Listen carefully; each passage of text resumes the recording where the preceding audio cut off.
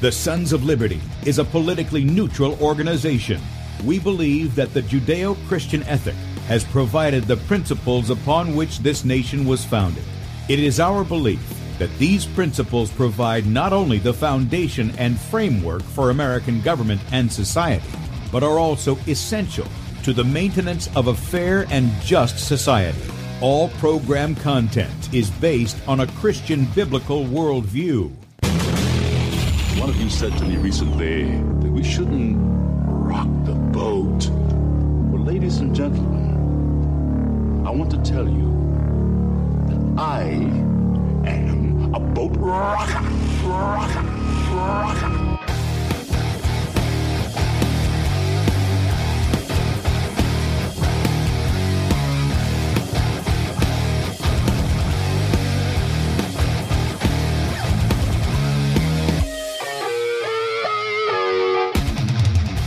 I will not wear the mask.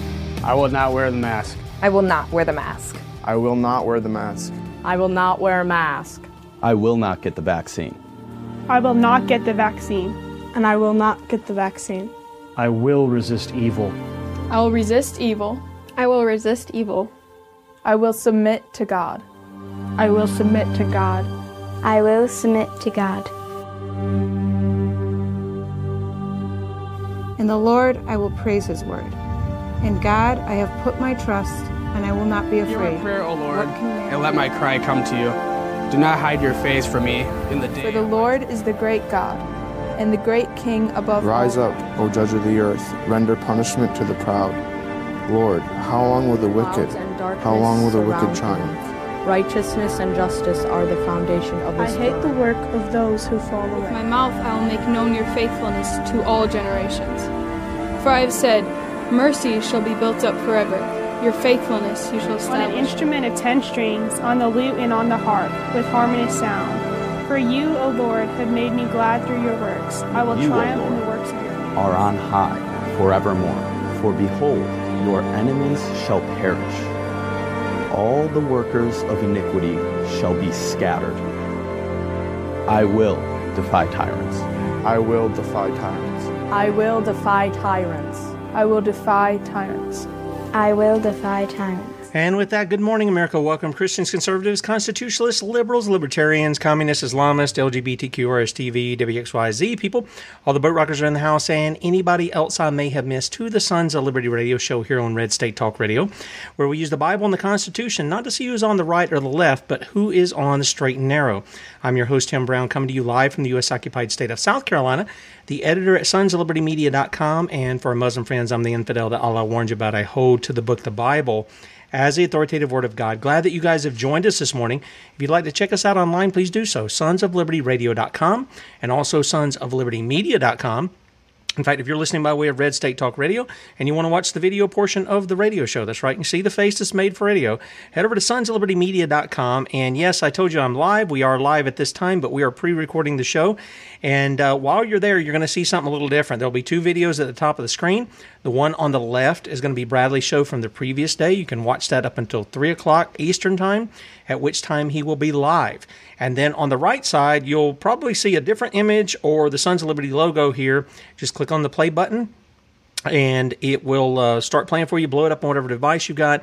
And then in the bottom right-hand corner, you'll see a Rumble icon. Click on that icon. It'll take you over to our chat on Rumble. We are streaming on Rumble at Sons of Liberty Radio Live. Be sure and subscribe to the channel there, as well as beforeitsnews.com, top of the page on that, and then also dlive.tv at the Sons of Liberty, as well as my public and private page on Facebook for whatever that's worth. But a lot of our friends are over there, so we appreciate you guys still tuning in on Facebook for however long they give us that opportunity since they shut down our main Facebook page. Also, while you're there, be sure to sign up for our email newsletter. You get one of those in the evening. It gives you all the articles we put out and our contributors put out at sonsoflibertymedia.com. And then if you want our ministry email, you get that once a week. Go to sonsoflibertyradio.com. Sign up for that on the front of the page there. If you'd like to support us and keep us out there on the internet, radio, and among the 50 states, there's a donate button at the top of the page, sonsoflibertymedia.com. click on that, make a one-time donation, or you can partner with us monthly as a son or daughter of Liberty. That link is also available at the top of the page, and we appreciate each and every one of you who support us. Our store is also available. I didn't open this up. I'll click over there real quickly and see if it'll bring it up real quick. But this week we're highlighting in the store the Prayer That Rocked the Capitol DVD. And again, this is a donation normally of $20. Now through midnight on Saturday, you can get 30% off of that by using the promo code PRAYER. And this is Bradley going to the Minnesota State House. He was invited there to offer the opening prayer. He did, and within minutes, the Mockingbird media went to work attacking him. Even the right and the left, as you call them, the Republicans and Democrats, as you call them, the conservative and liberals, as you call them, they're really the lawless or the lawful. They're one or the other. And they went to attacking him too. So if you'd like to see how that all transpired and everything, the DVD is available, and this week only through Saturday at midnight, you can get it for 30% off when you use the promo code PRAYER. And we'll have bonus videos for you guys in the archive. Usually there's anywhere from 5 to 12 or 15 of those things that I collect each day, and I share this with you so I'm not eating up all my time talking about various subjects. But they're there for you guys in the archives, sonsoflibertymedia.com, later on today. Just look for the same title that we have here. And with that said, we've got a special guest with us this morning. We're going to be covering an issue that I think is vital. In fact, we're going to be covering several issues over today and then into next week that are going to be these issues of law. And they're going to be things that most of us weren't taught. And we often fear going into a courtroom instead of walking in authority in that. And so part of what we want to address today is 12 presumptions of the courts in the United States against the people like you and me. And to help me do that is my friend Ron Gibson. And Ron, I want to welcome you the first time here to the Sons of Liberty. How are you, man? I'm doing good. Thank you. Yes, sir. And we've got a little bit of issue, so I want to let people know we've got a little bit of issue with some feedback. So what I'm going to do is I'm going to be muting Ron while I'm talking so we don't get that feedback. And then once I'm quit talking, Ron's fine. Everything sounds great.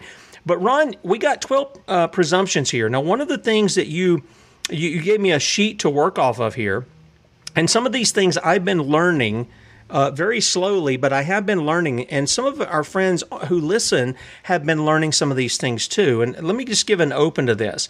A Roman court, which is mirrored by our prevalent state and federal Article I courts, does not operate according to any true rule of law, but by presumptions of the law.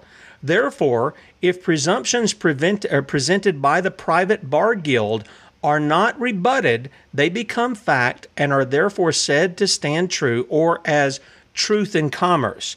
There are 12 key presumptions asserted by the private bar guilds, which, if unchallenged, stand true. They are public record, public service, public oath, immunity, summons, custody, court of guardians, court of trustees, government as executor beneficiary, executor de son tort, I hope I said that correctly, incompetence, and guilt. So, Ron, can you give us just a brief introductory here of what some of this stuff, how it works, and then we'll get into the specifics of each one. But can you kind of give us an introduction to these things so that people kind of have a handle on what you're talking about with these presumptions? Well, first of all, Tim, let me say, what people perceive the courts to be is not the case at all. We live in a day to where it's anarchy, tyranny, socialism, communism, and we walk around and think we're free. One of the most dangerous places on earth is the courtroom. When, in fact, you have no moral code for that courtroom, you have immoral people in position. You know, there's a scripture in my Bible, I love it. It says, never was a man so vicious as an ungodly man, or lion so vicious as an ungodly man with power. And boy, we're seeing that manifested every single day. Let me say, pardon me, Our nation was founded upon godly principles and God's law. It's called common law. And that went along for a number of years. And then all of a sudden, you have a group of people who are anti-Christ, anti-Christian, anti-anything that's good and wholesome. And so then they decided that they would persuade Congress, and a lot of the congressmen and senators were more than glad to do it. But in 1946, June 11th, Congress passed an unlawful act that they had no constitutional authority to do. And I'm sure you've heard the term, and it's called the Administrative Procedures Act. What that did, unconstitutionally, pushed our Constitution aside and pushed common law aside so that it was no longer considered on the table as being the ultimate authority. Okay? Okay. Here's the danger. Once they did that, then law was not considered. What became considered were statutes and codes and the term rule of law. I'm sure you've heard that term all the time. Absolutely. And every time I hear it, I just see red. This angers me to the bone because what they're telling you, we're going to use this law or this rule, and purport it and as though it were law, of which it is not. Then they implement a thing called statutes and codes. Statutes and codes then were printed from 1946 until 1954, and then there have been revisions ever since. But what that did was implement to the American people that, in fact, these are now the new laws. And a statute and code is not law, folks. There's no way it can be a law. There's no way it can become a law. They tell you that, and people think that's the case.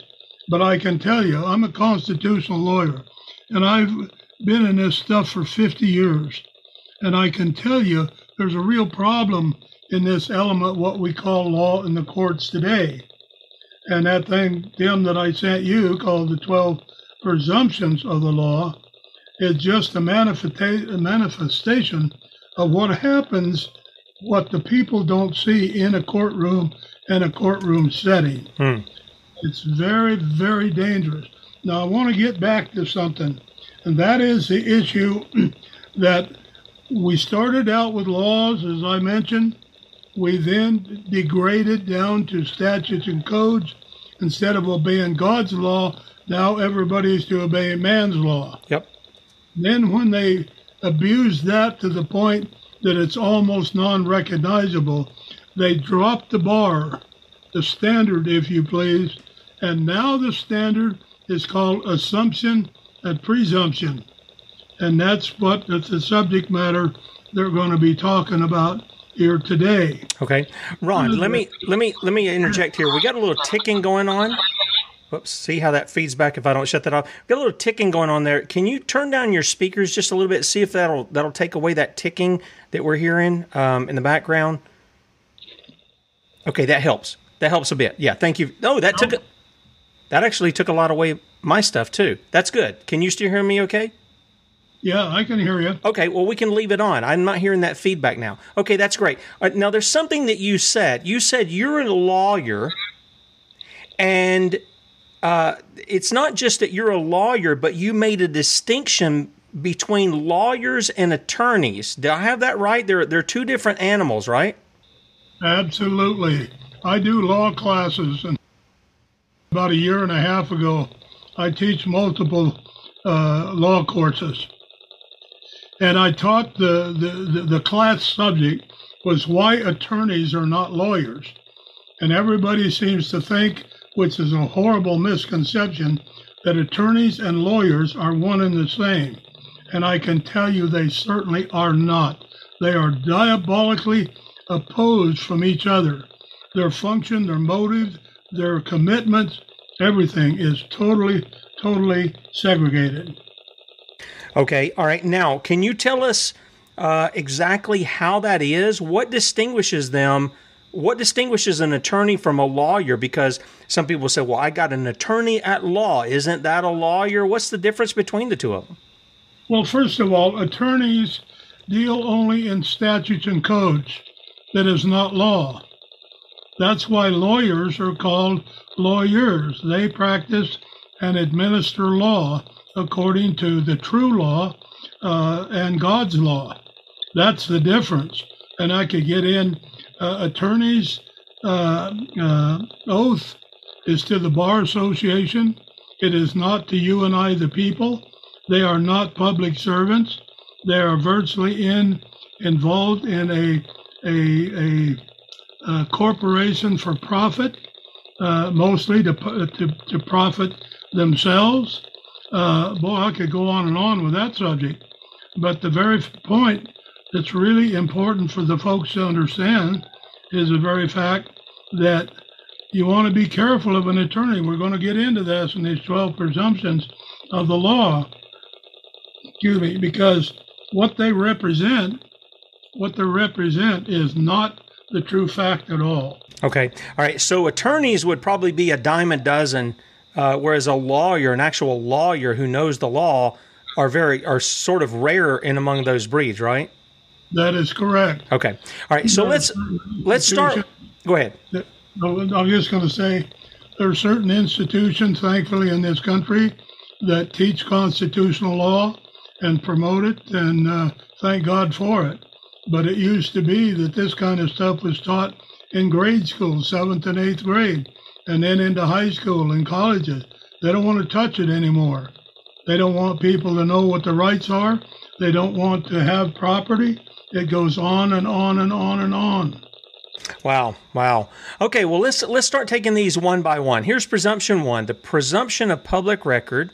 And is that any matter brought before a lower Roman court is a matter for the public record, when in fact it is presumed by the members of the private bar guild that the matter is a private bar guild business matter, unless openly rebuked and rejected by stating clearly the matter is to be on the public record. The matter remains a private bar guild matter, completely under private bar guild rules. Tell us what that means. Well, it basically means that when you go into a court and you give testimony, normally that is required to be placed upon the record. And what that means is that all the items are recorded and made a matter of record for the purpose that if in fact you need to do an appeal, then in essence you have that true and accurate record of which you can draw from to go to the appeals court. And so what they have done is the fact that they don't put anything on the record. They don't want you to win in a court above them, because it's a little good old boys game that is being played out here, and it gets sickening as the further in that you see and understand what's happening. Okay. All right. Now the second one here, the second presumption is the presumption of public service. This is that all the members of the private bar guild who have all sworn a solemn, secret, absolute oath to their guild, such as the American Bar Association, by making additional oaths of public office that openly and deliberately contradict their private superior oaths to their own guild. Unless openly rebuked and rejected, the claim stands that these private bar guild members are legitimate public servants and therefore trustees under public oath. Now, when I read this, and we talked about in the other one, we're going to get to it in just a little bit, about the government as the executor beneficiary. That would be the judge who comes out. They're presumed to be the executor, the beneficiary. When you answer this question, what is this presumption of public service? Can you help people understand the idea behind why they're being the executor beneficiary, your judge in the case, and why these guys automatically assume a position of trustee and what that's about? No, but basically because they know the bulk of the American public is ignorant of the law. It's that simple. But I guess what I'm asking is, what is the judge the executor or beneficiary of, and what is the attorney who has his allegiance to the American Bar Association, what is he a trustee of? Well, let's back up just a minute, Tim. Sure. Simply because it's very important that your audience realizes something. Attorneys take 2 oaths. The first one is to the Bar Association, and then the second oath that they take is to what they call the public oath. That's where they stand up and say, I swear to defend the Constitution and, da-da-da-da-da-da-da-da. What people don't realize is that allegiance is always to the Bar Association first. They could give a hoot less about you and your rights and your property other than something from them to go to court on and take away from you. That's the whole motive here. That's why it's all under presumption. But they're misleading the public to the fact that they have given allegiance to uphold the Constitution and protect your rights and your property, which is the furthest thing from the truth. Their allegiance is to the Bar Association that's out to take everything that you own. They want to be the beneficiary of your life, your property, your rights, your money, the whole enchilada. That's what they're after. Okay. All right. So my friend David, he talks about, addressing the court, making them aware that a public service is a public trust. He'll ask whether or not they took an oath to uphold the Constitution. And I'm assuming that what he's doing in saying, if they say, yes, I did, which they got 2 conflicting oaths here, one to the guild and one to the Constitution, he'll say, then I accept your oath. Now help me sort this matter out. And so is by doing something like that, is he binding them to the Constitution and not to the guild, or what's going on there? Well, he's trying to, but he does not, because their original oath is to the Bar Association. They'll lie their teeth off and clear down their shoelaces on the thing of giving lip service to you and I or somebody that confronts them. So any of these bar issues and presumptions that we're talking about today have to be rebutted. And how you rebut it is that you challenge that validity on the basis that they are not competent because it's a conflict of interest. They've given 2 oaths rather than 1. So therefore, when you have an attorney to represent you on the thing, he takes total control of everything. That's why in a courtroom setting, you can't say anything if you have an attorney. He speaks for you. You're looked at as a thing, as an imbecile, as an idiot, as incompetent. Yeah, and we're going to look at that in a minute. I think some people are going to be shocked at how the court actually sees them. So basically it's to challenge them and say, you guys are holding 2 opinions here, right? You're a double-minded man, unstable in all your ways, as James says, right? Is that what you're getting at, the court is? Yes, Tim, because it's a conflict of interest right from the start. Okay.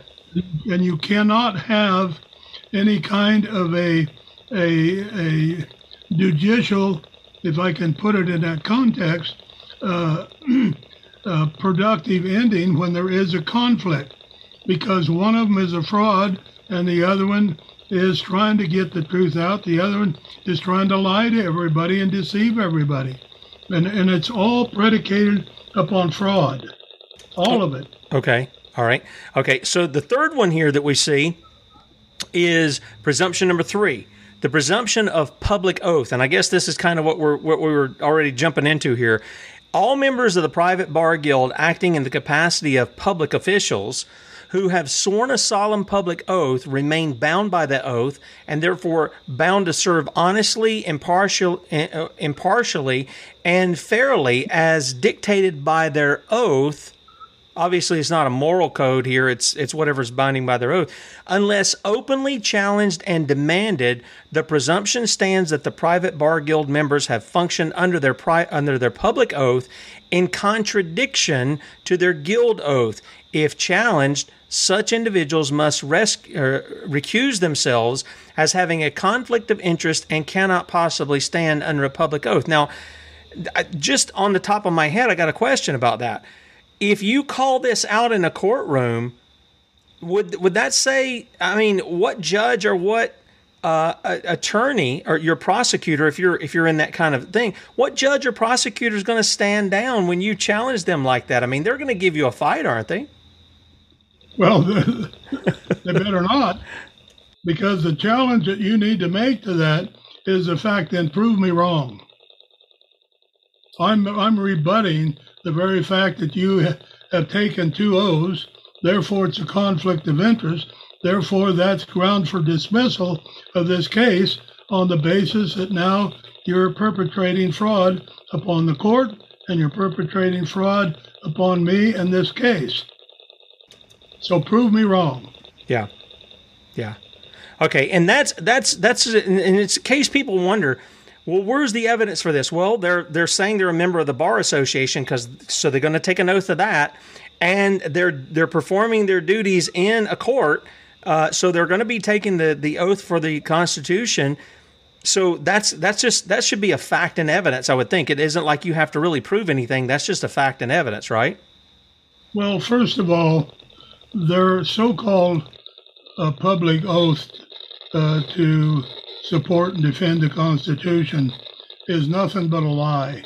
I call it diarrhea of the mouth. Nothing but crap comes out of it. And I'm really not sure how I want to say this,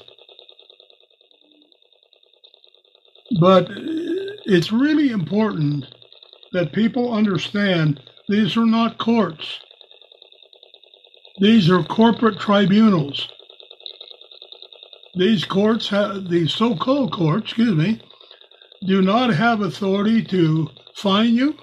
They do not have authority to imprison you, and yet it's done every single day. And the reason being that people do not understand the very basic element of law. You're only bound by that corporate rules and regulations. There's a very famous case. I love quoting it. It's called City of Dallas versus Mitchell. And on page 3 of that ruling, the court said something very, very interesting, which is absolutely true. He said our rights don't come from government. He said our rights come from our Creator. That's right.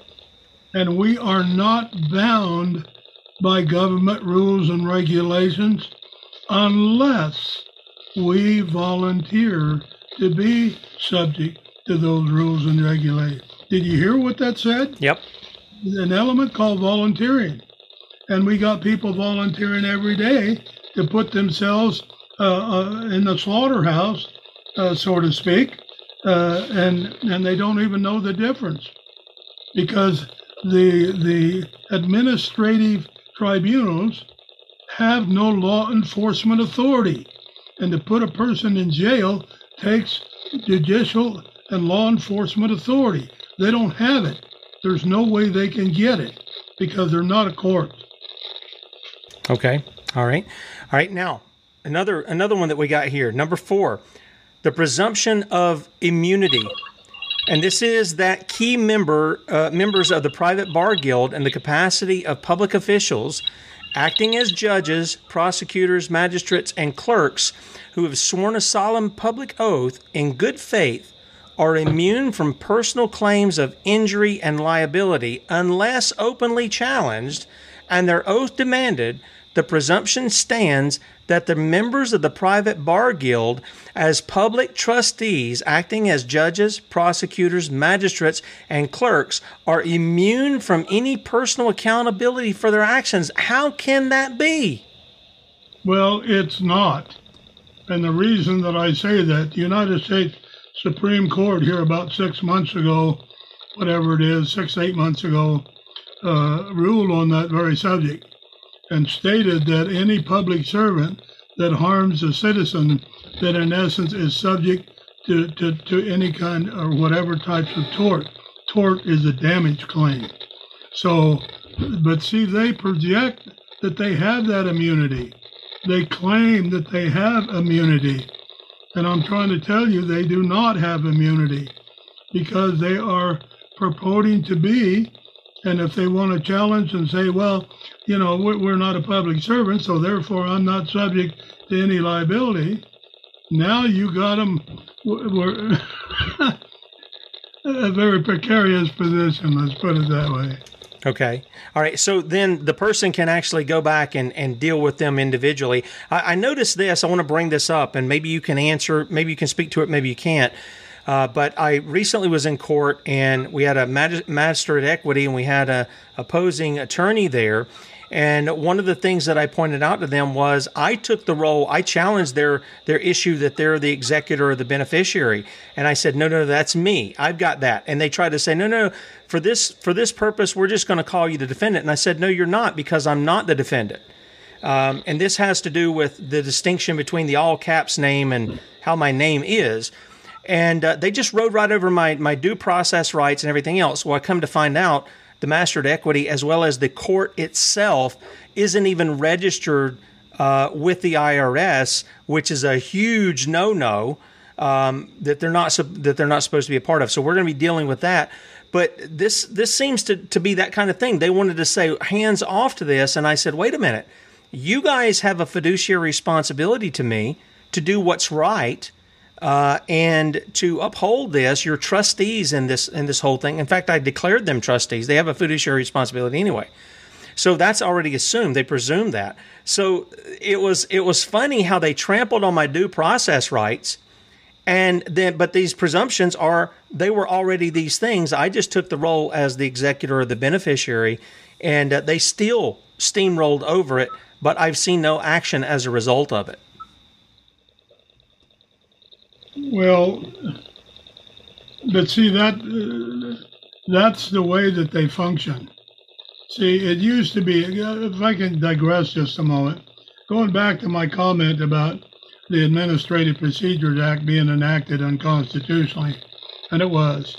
After that happened, then in essence, the newly formed corporations then decided that they were going to change legal terms.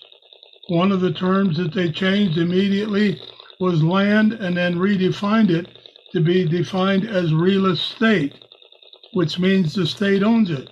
And I'll get into that a little later if you want, or another program about how they stole your titles. And the second thing of it is that they changed the peace officers, or police forces, to law enforcement.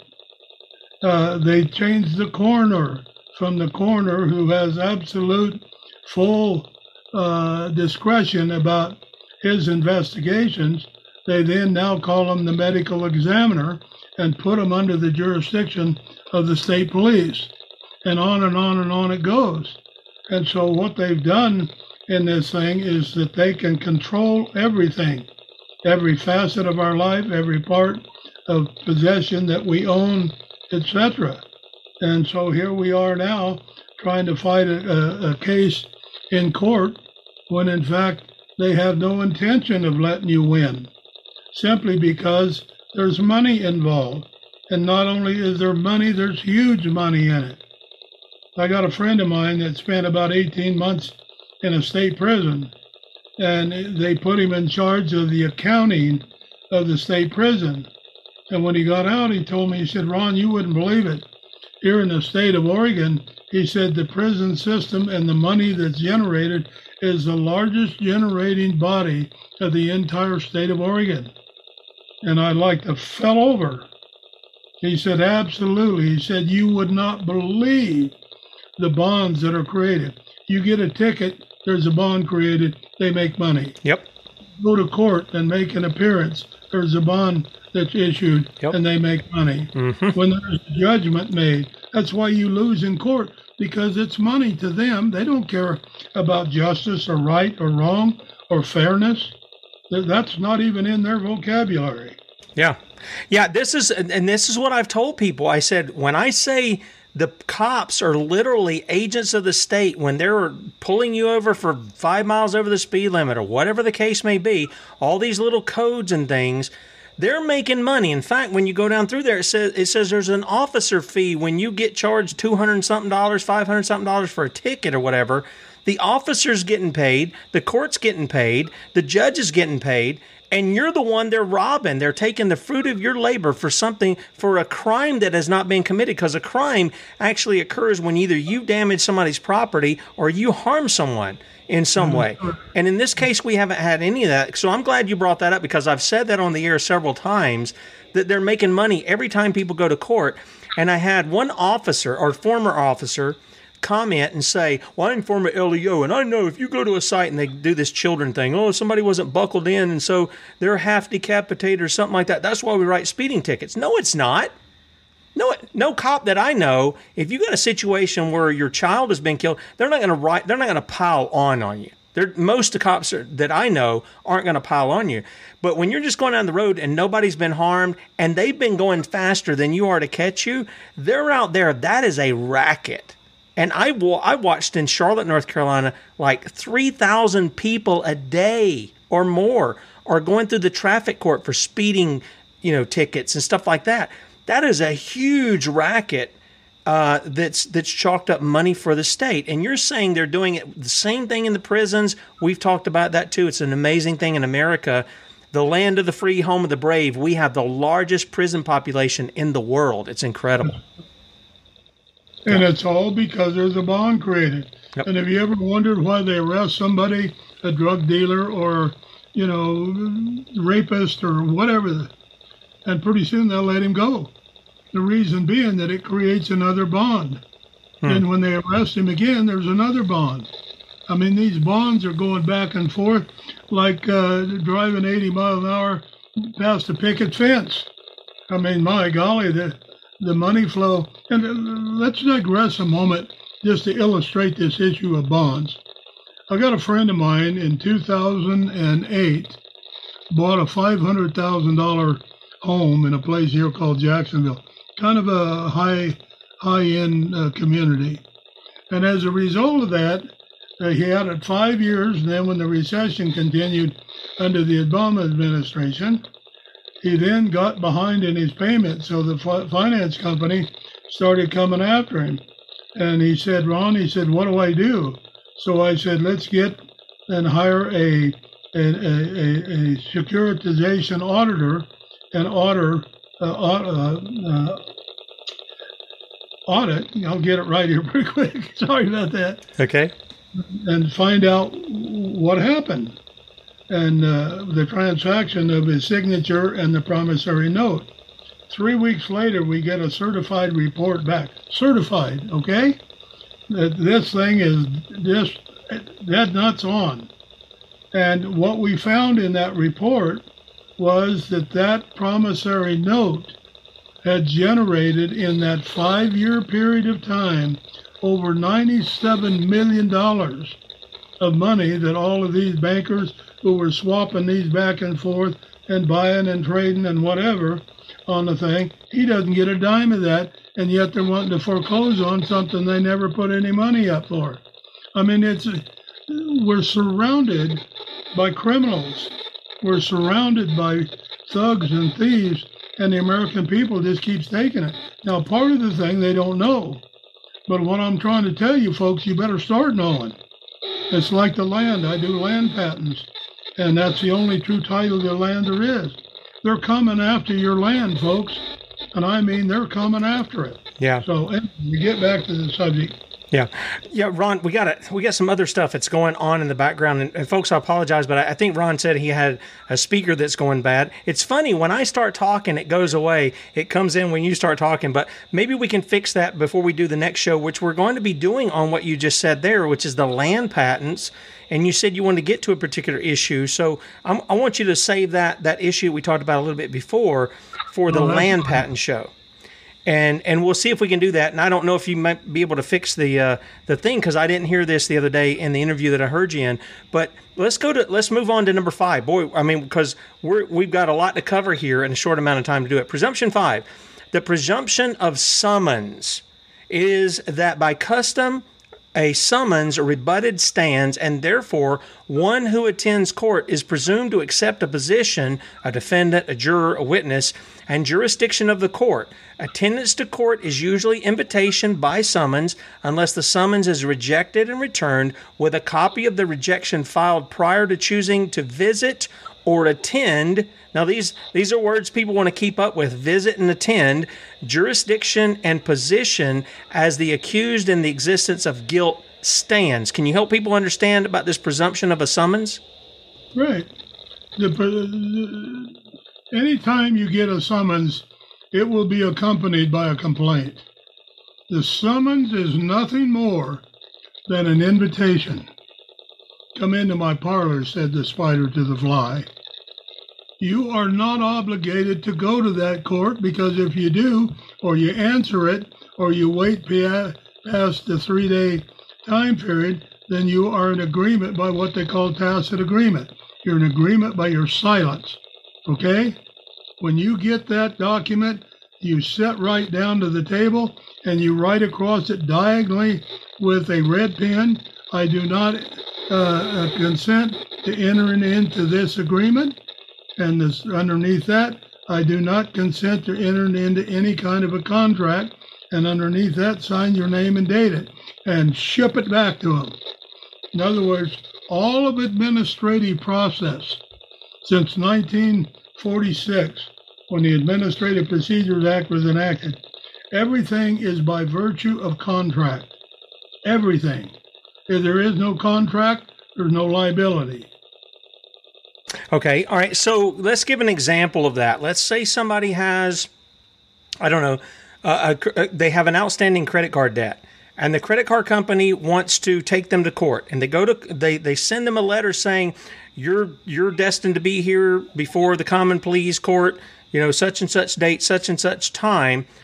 Does that person then turn around and write the court and submit it in there? They're not entering into a contract. They're not going to submit to the summons. They reject that, and they put it in the court record. And does that do away with it because they're not contracting to go in that court and for it to be heard? How does that work? If they try to pursue you from that particular point forward, then they're in breach of their regulation having to do with everything has to be accounted. Because a corporation cannot interact with the flesh and blood man or woman. That's why they always want you to get an attorney. If you go to court, they'll say, do you want to have attorney? Do you have an attorney? Do we need to provide one for you in a criminal case, et cetera, et cetera. So the very issue that when you reject that, you are stating that you're not willing to enter into any contract that binds you. That's the whole issue. It's like a permit, a building permit or driver's permit or whatever on the thing. Those applications is what bind you. It isn't the permit itself. You already bound yourself when you applied for it because you wrote your name down. Be careful, folks, what you sign. Okay. All right. So let me ask you that about a permit. So are you saying that if somebody's, I don't know, they want to build a structure on their property, are you saying they should go and build it and not submit to a contract with the permit office in the state? Am I understanding that correctly, or is there something else going on? In part. Okay. Let me clarify that. I got to jump back to the patent just sure, a minute. That's fine. That's fine. If you haven't brought your land patent forward and you're still under your warranty deed, then you're obligated. You're on the hook for all of this garbage. Permits, and permits. But when you bring your land patent forward, it's unassailable at law, the Supreme Court has said. In other words, you can't touch it. It's not obligated. It's an allodial title. It means owing to no one. Okay. All right. And by the way, just to plug it for the next show, Ron deals largely with land patents. He helps people with their land patents, and he has a certain fee he sets. We're going to talk about that in the next episode and why that's so important, because it does away with all of this stuff of us basically, I don't know, for a practical standpoint, I want to say renting the king's land, even though we allegedly paid it off and everything else. He's going to help us with that and understanding. Okay, so let's go to Presumption 6. The presumption of custody is that by custom, a summons or warrant for arrest, unrebutted, stands. And therefore, one who attends court is presumed to be a thing and therefore liable to be detained in custody by the custodians. This includes the dead legal fiction non-human person, that is the all capital letters name, and for you guys, I've made just brief mentions of it because I don't get into it really deep, but it's on your driver's license, it's on your social security card, it's on every kind of bill that you get. Your name is in all caps, and as little children, how we taught to write our name? Upper, lowercase. First letter is always uppercase, after that's lowercase. That's who we are.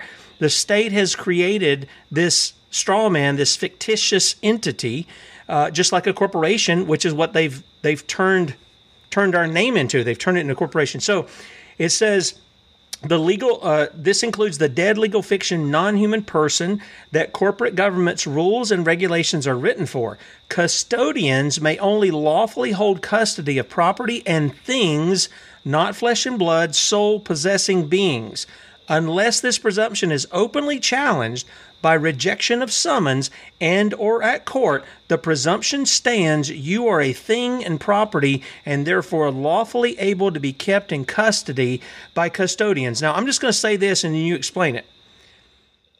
It seems, Ron, I can see a spiritual aspect to this all over the place. The Bible says we were dead in sins, right? But God, who is rich in mercy, has quickened us. That means He made us alive. So we are no longer a dead man, we're a live man. And what they're presuming is we're a dead man, and we've got to say, no, I am the living man. I'm not that fictitious entity that you claim is dead that you can just trample all over it. Have I got it right? That's correct. Okay. That's why you want to speak up, because you're a live human being, just like you mentioned. Dead people don't talk. Dead people can't talk. That's why they don't want to let you talk. That's why if you agree and allow all of this straw man stuff to continue, then they're going to take you right down the primrose path, and they're going to rob you to death. They're going to beat you up every time they can. They're going to lie to you when the truth would sound better, and on it goes. Okay. All right. Now, I think that's pretty clear. I hope that's pretty clear to everybody. You're assumed dead. You're assumed to be a non-human.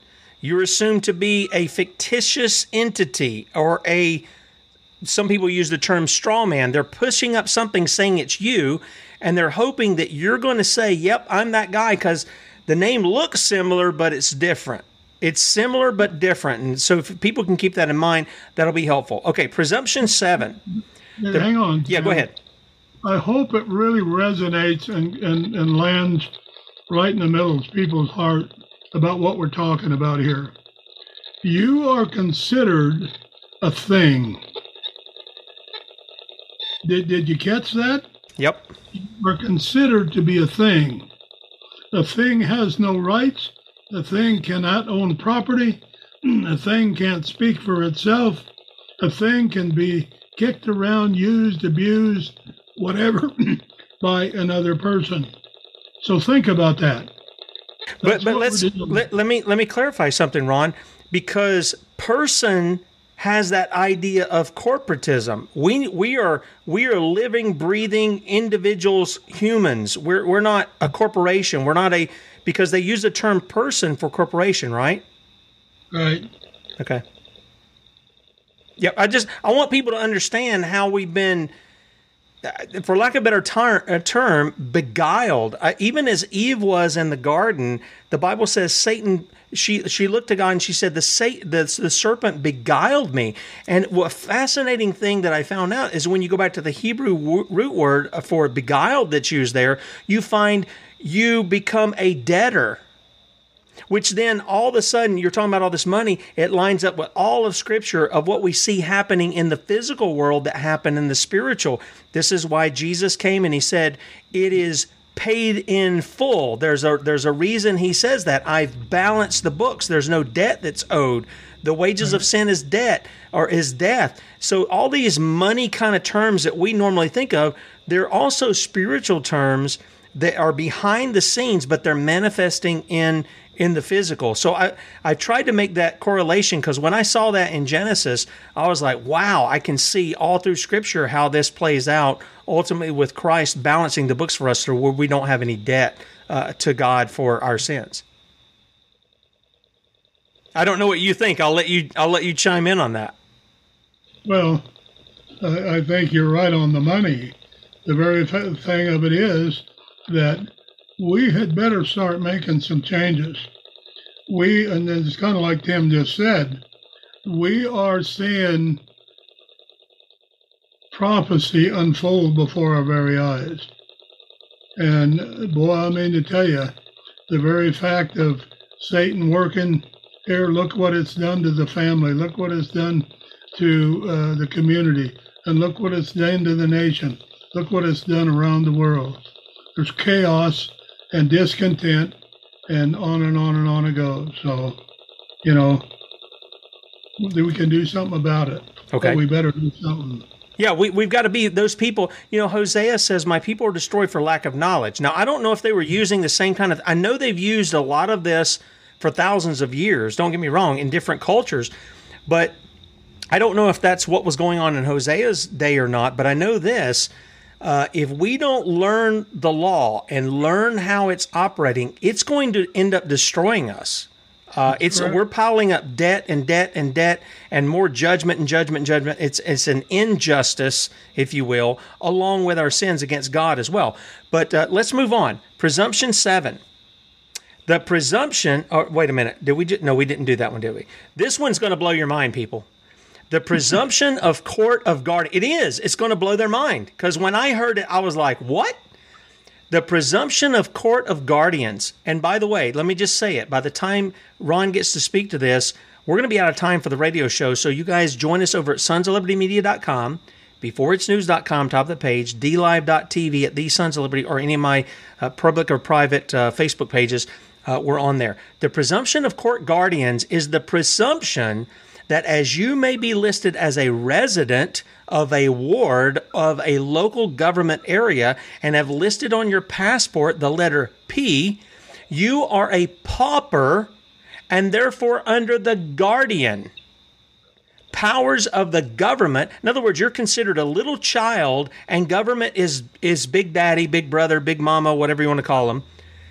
The powers of the government and its agents as a court of guardians, unless this presumption is openly challenged to demonstrate you are both a general guardian and general executor of the matter or a trust before the court, the presumption stands and you are by default, listen, a pauper and lunatic, and therefore must obey the rules of the clerk of guardians or the clerk of magistrate's court.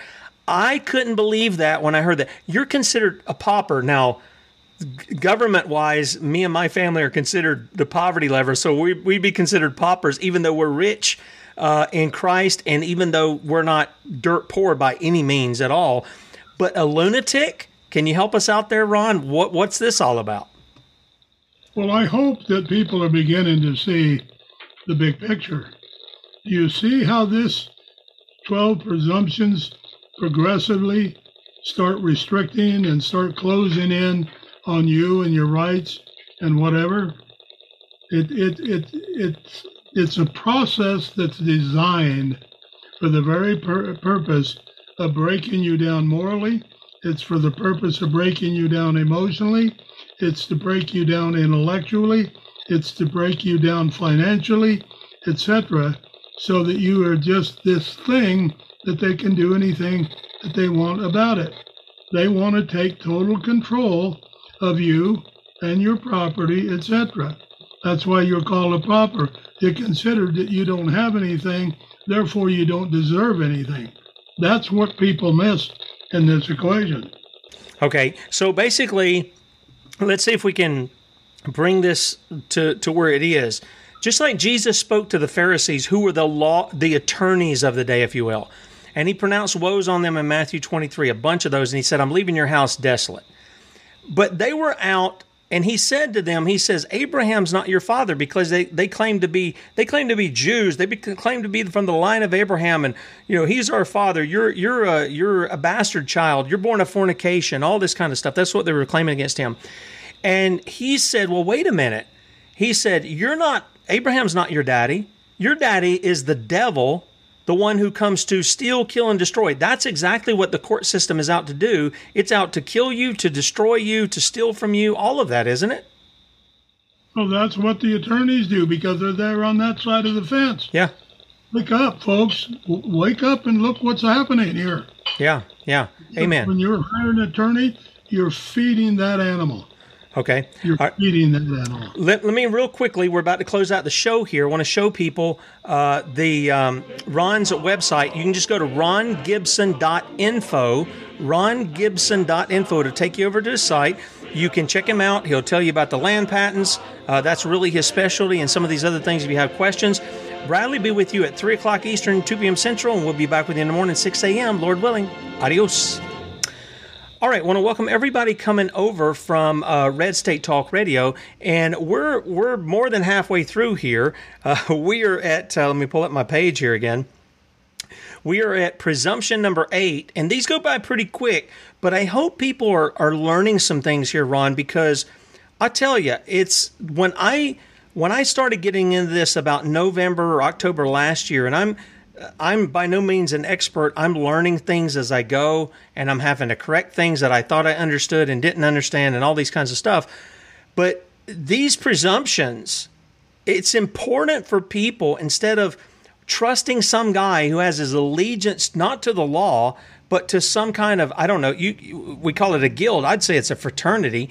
He's got something, his secret oath to them, and you think, he's got my best interests in mind. That's why I'm paying him all this money, is he's supposed to be protecting me, but he's not. Now we're dealing with presumption number 8, and I want people to hear this. The presumption of Court of Trustees is that members of the private bar guild, the American Bar Association, presume you accept the office of trustee as a public servant and government employee. That you accept it, you the individual, just by attending a Roman court, as such courts are always for public trustees by the rules of the guild and the Roman system, unless this presumption is openly challenged to state you are merely visiting by invitation to clear up the matter, and you are not a government employee or public trustee in this instance. The presumption stands and is assumed as one of the most significant reasons to claim jurisdiction simply because you appeared. Tell us what's going on there, Ron. Well, I think it kind of speaks for itself. And I get back to this point of presumption. Dangerous word and meaning, because it can mean anything.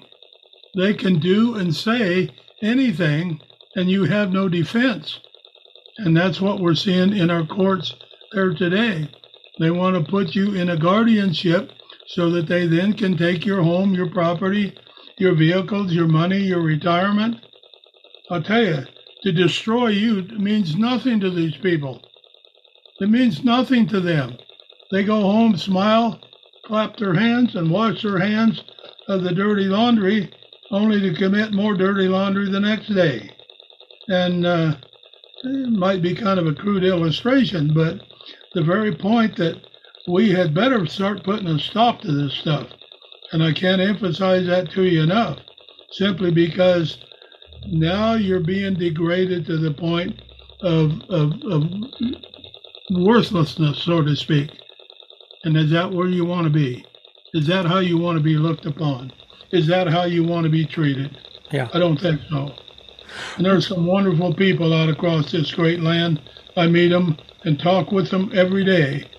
And I'm just telling you, folks, you need some help, then let's get together and get it done. Amen. Thanks for him for programs like his and many others that gives me a chance to share what I have and the years of experience that I have. I've been around.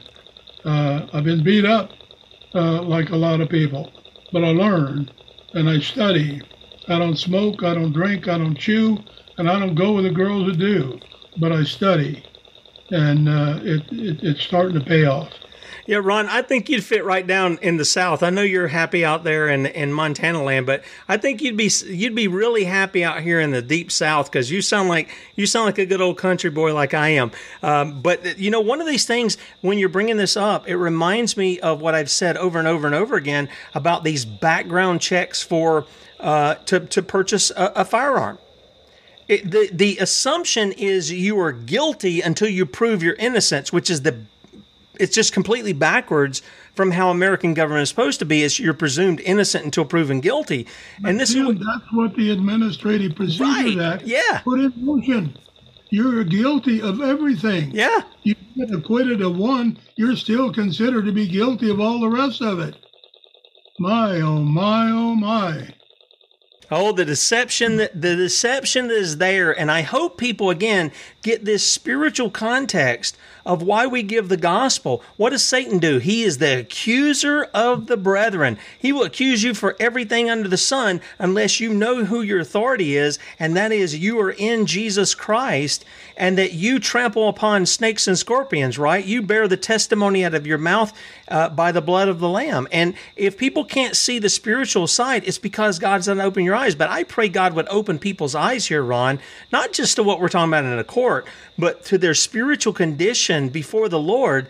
And they've got to come out of that and see it for what it is and cling to Christ, take hold of Christ and leave their sin, their lawlessness behind. With that said, let's move to presumption number 9. The presumption of government acting in two roles as executor and beneficiary. And you can... I understand that an individual can do that. They can wear two hats, but they have to take one off to put the other one on, so to speak. But the government is doing it. Two roles, they're acting executor and beneficiary, is that for the matter at hand, the private bar guild appoint the judge magistrate in the capacity of the executor, while the prosecutor acts in the capacity of beneficiary of the trust for the current matter. Unless this presumption is openly challenged to demonstrate you are both a general guardian and general executor of the matter or the trust before the court, the presumption stands and you are by default the trustee, therefore must obey the rules of the executor, the judge, or the magistrate. Can you help people understand all of that? Because we got executor, we got beneficiary, we got trust. What are all those things happening that's in there for the person who doesn't even think in those kind of terms? Well, basically what it's saying is that they're moving in and they're taking total control. That's what that really boils down to.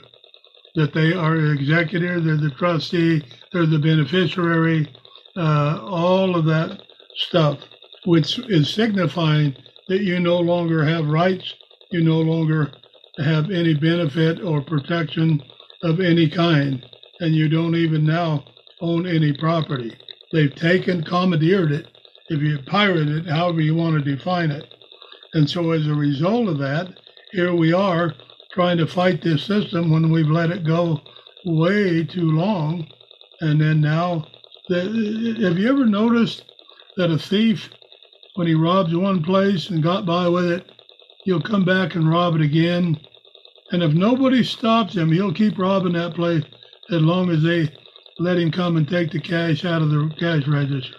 Kind of the same point about the courts and or politicians. So, boy, I could do a whole class on that. Yeah, I think you could. All right, presumption number 10.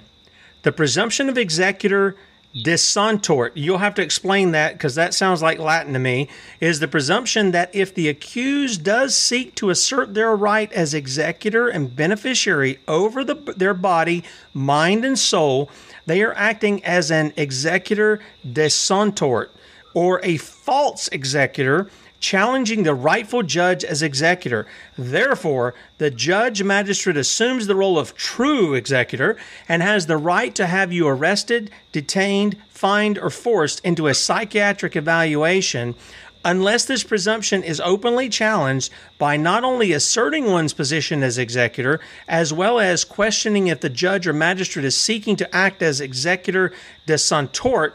The presumption stands, and the judge or magistrate of the private bar guild may seek the assistance of bailiffs or sheriffs to assert their false claim. This is incredible. Well, it shows you now that the enforcement part of this whole 12 presumption is now put in effect. Now they can start arresting you. They can put you in an asylum. Sometime we have time, I'll tell you a story about that. But see, all of this is a progression, and I hope you folks are seeing that. This is dangerous stuff, folks, because it's all right as long as it's happening to somebody else. But what if they come knocking on your door? They come drag you into court. You know, I've learned something in my long years of life. I've learned that there are three types of people. And the three types of people are this. Number one are those who make things happen. The second group of people that I notice are those who watch things happen. And the third group of people are those who look around one day and wonder what happened. And we kind of chuckle at that. But my challenge to you here today is, which one are you? Which one are you? Are you willing to make things happen? And I'm going to tell you something else. Every one of you have something to contribute. Every single one of you. Amen. Don't think, well, what can I do? And whenever I do seminars, I have people come up to me all the time, and they say, Ron, what can I do? I'm just one. And I say, but you are one, and you and I make two, and Tim makes three. Amen. And you see where I'm going here? I do. There's power in numbers, and we the people. I don't know if you understand, but when the Commonwealth of Delaware was to go to sign, the first signers on the Constitution, they said there's something not right here. They entered three words into that. And if you look very close, you'll see the slant of the letters are different. And they put in we the people. And I've done diligent research to determine whether, in fact, they knew what they were doing, or whether they did it by accident, or whether they did it by divine intervention. But it doesn't matter. What they did, they made every American a king of your land. You get that? Then why are we acting like slaves? Why are we allowing ourselves to become and treated like slaves when we're kings? We have Jesus Christ as our Lord and Savior and our protector. Why don't we call on him? The psalmist David said, Lord, protect me by standing in front. Amen. Boy, I love that. Amen. Amen. And Jesus is king. There is no king except Jesus. We are spoken of in the scriptures as his ambassadors. When we talked about land, and we're going to talk about the land patent in the next episode, but you and I talked about that. We don't actually own the land. The land is owned by God. We're merely stewards of that. Right. But we are stewards. We're not subservient to other, self-made kings who usurp the law and do what they're doing, things that we're talking about here. So help me out here just a second before we move on to the next one. What is an executor de son tort? What does that de son tort mean? The executor de tort, in essence, means the official authority. Okay. Basically, the official authority. And everybody that goes into a court is really that. They're the official authority when they step inside the courtroom. They just have to exert that and say, wait a minute, you're the fake authority up here. I'm the real executor. I'm the real beneficiary when we're talking about these issues that we're talking about. Is that correct? That's correct. Okay. All right. Presumption number 11. The presumption of incompetence is the presumption that you are at least ignorant of the law, which many of us are. I mean, again, we go back to Hosea, and he says, my people are destroyed for lack of knowledge, and it's about the law. That's what they're being driven into. And he says, if you don't know the law, if you want to forsake me, then I'm going to forsake your children. He goes on to talk about it. I mean, that's a scary thing. Not the courts, but what God says. I'm going to forsake your children. That should frighten every parent. But he says, you're at least ignorant of the law, therefore incompetent to present yourself and argue properly. Therefore, the judge magistrate as executor has the right to have you arrested, detained, fined, or forced into psychiatric evaluation because you're assumed to be a lunatic, right? Unless this presumption is openly challenged to the fact that you know your position as executor and beneficiary and actively rebuke and object to any contrary presumptions, then it stands by the time of pleading that you are incompetent, then the judge or magistrate can do what they need to keep you obedient. Wow. Okay, so the presumption of incompetence. Would you say most people going into the courtroom are incompetent? Absolutely. I have to tell you, I've been called a lunatic more than once in my life. Me too. All right, so they can do this, but this idea, Ron, I got to tell you, they can not only arrest you, detain you, fine you, but they can force you into a psychiatric evaluation. Now, let me ask you something. With all this talk that's been going on since, I don't know, Sandy Hook, and they came out and they started talking about this mental health issue, and they want the federal government to have authority over determine who's mentally competent and who isn't. I can just see them saying, yeah, you guys pray to the sky genie up there. You really are lunatics. There's no doubt about that. Does that fall in line with some of this? Is that sort of manifesting what this presumption is? Absolutely. That's exactly right. The same thing with the Child Services Division. That's the largest human trafficker in the world. Tell the parents that they're incompetent, that they can't parent, but just for the sake of stealing the children and putting them in positions of satanic sacrifices or the surrendering unwillingly of their body parts for sale. It's so sick out there, makes you want to throw up. Well, if it makes us want to do that, imagine what it does to God, that he wants to do that too. Oh, boy. Presumption number 12. The presumption of guilt, and this is what I guess I gave a spoiler a little earlier. The presumption of guilt is the presumption that as it is presumed to be a private business meeting of the bar guild, you are guilty whether you plead guilty, do not plead, or plead not guilty. Therefore, unless you either have previously prepared an affidavit of truth and motion to dismiss with extreme prejudice onto the public record or call a demurrer, then the presumption is you are guilty, and the private bar guild can hold you until a bond is prepared to guarantee the amount the guild wants to profit from you. So help us out here. What is a demurrer? They want to prejudice onto the public record or call a demurrer. What is a demurrer? Well, a demurrer is really a situation or a position that you're put in of which you have no control over. Okay, so basically we go back to what we said before. You're the ward or you're the child, and mommy and daddy are handling it between the prosecutor and the judge, right? Is that kind of what's going on? Yes. Okay. All right. And then it says you're guilty and the private bar guild can hold you until a bond is prepared. Is this what we get into when we talk about things like when a bail is issued and bonds and things of this nature when somebody's accused of a particular crime, or is there something else that I'm missing there?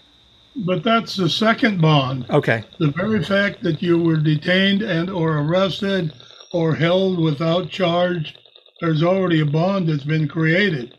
The bond the secondary bond is usually in the form of a surety bond or a bail bond, they're called, of which then gets you out, of which you're guaranteeing that you're going to show up for the court thing.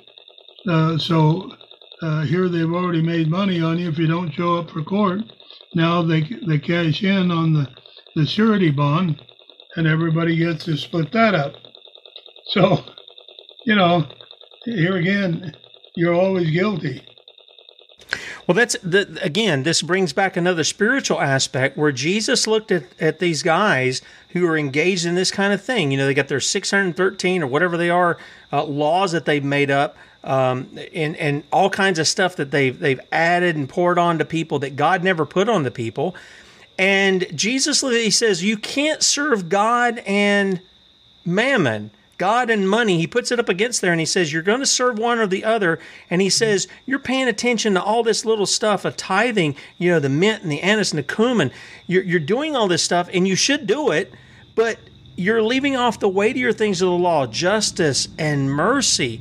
And they're not engaged in that. They just want it isn't even a corrupted justice. It's just a corrupted attack on people to somehow hold themselves up as holier than the rest of the people, as though they are God themselves. Am I missing something there? Is that what he's presenting?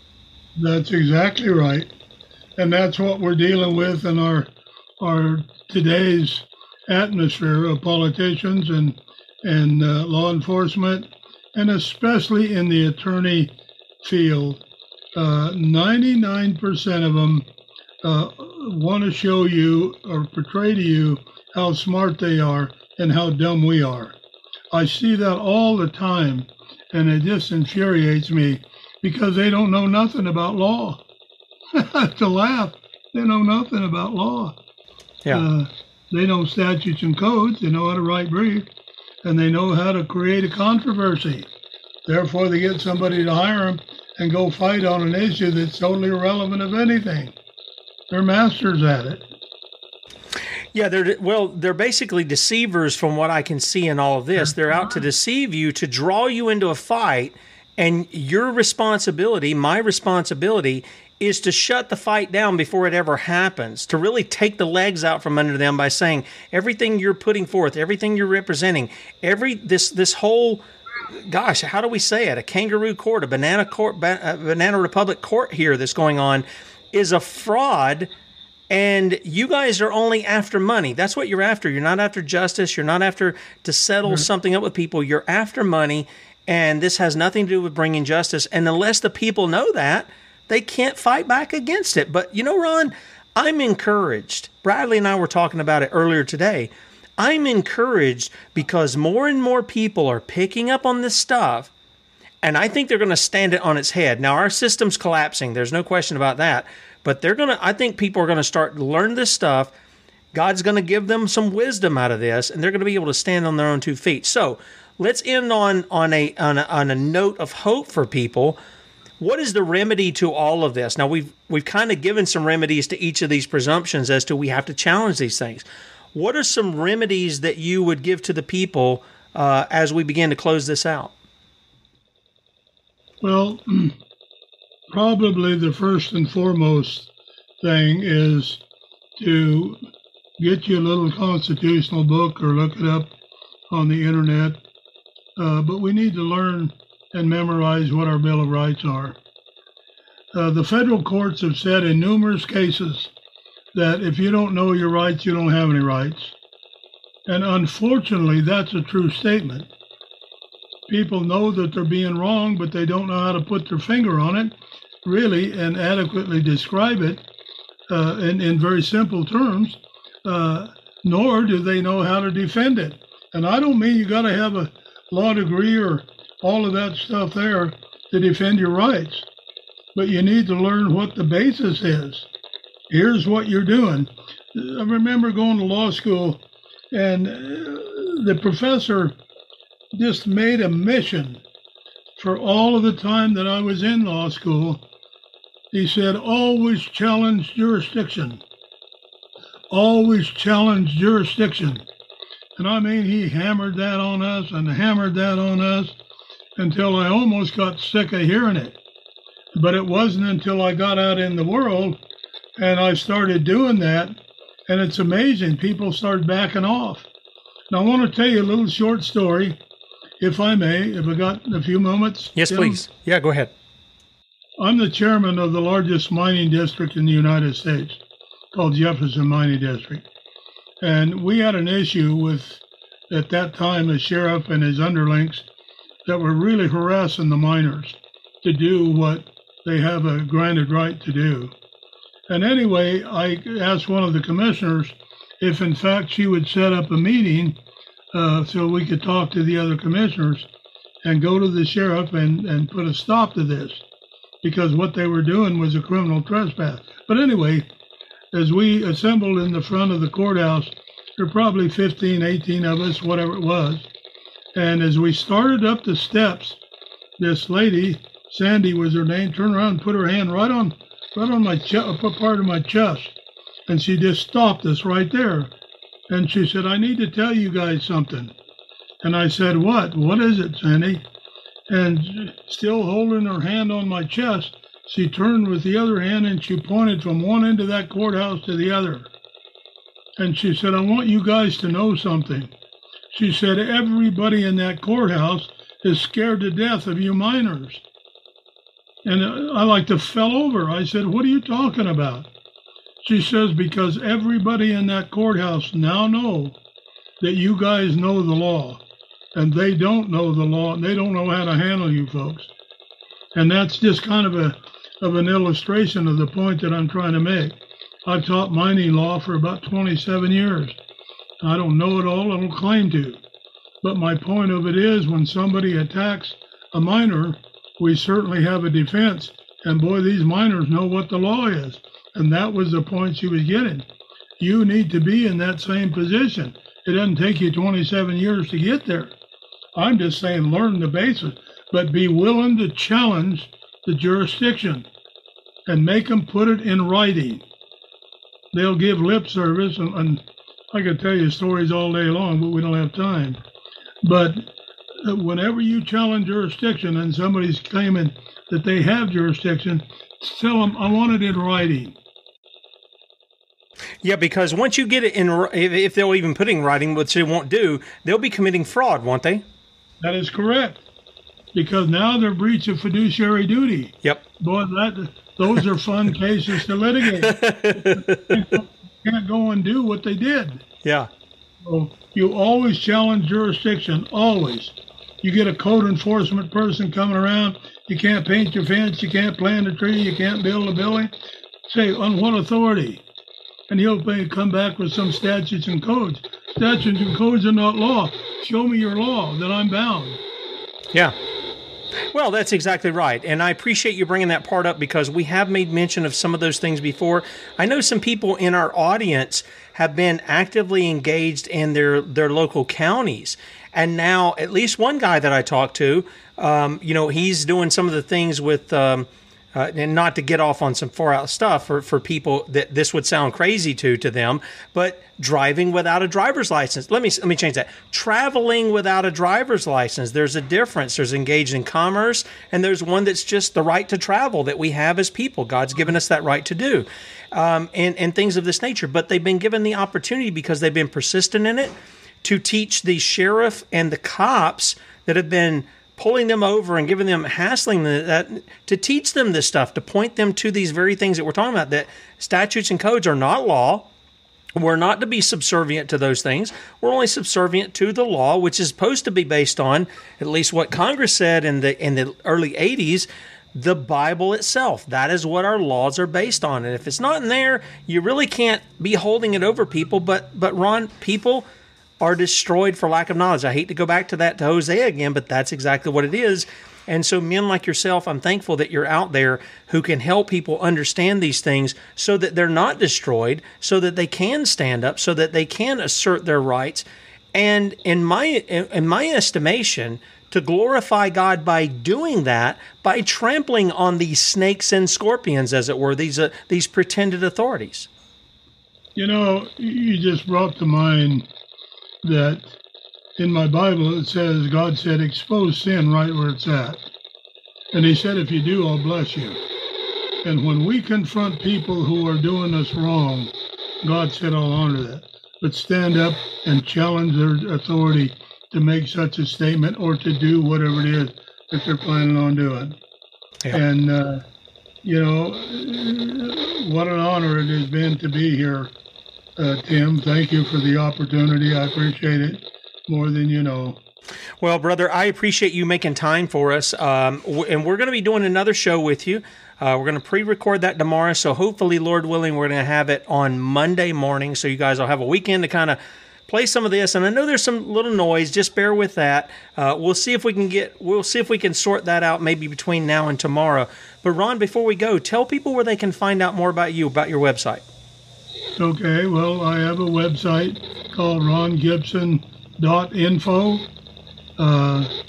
For those of you who want my phone number, it's 541-621-5548. And my email is dritecrg@hotmail.com. Okay, all right, and that's how you can get in touch with Ron. So Ron's giving all that out, so you guys don't have to write me. Just if you didn't get all that, just rewind it and you can play it again. Ron, hang on, and I'll say goodbye to you off air. Guys, be sure to catch Bradley at 3 p.m. Eastern, 2 p.m. Central, sonsoflibertymedia.com. And Lord willing, we're going to be back in the morning. I'm going to be playing this on Friday, so it's not going to be 6 a.m. like I told the earlier audience. I got to figure out what day I'm playing it. It's going to be Friday. This is Friday that we'll be playing this. And so 8 a.m. on Saturday morning, we're going to have Kate Shimarani. I'm not sure if we're going to have a guest with her or not, but as always, Kate is lively, and she's always got new information to share with us. So be sure to join us then. Until then, see ya.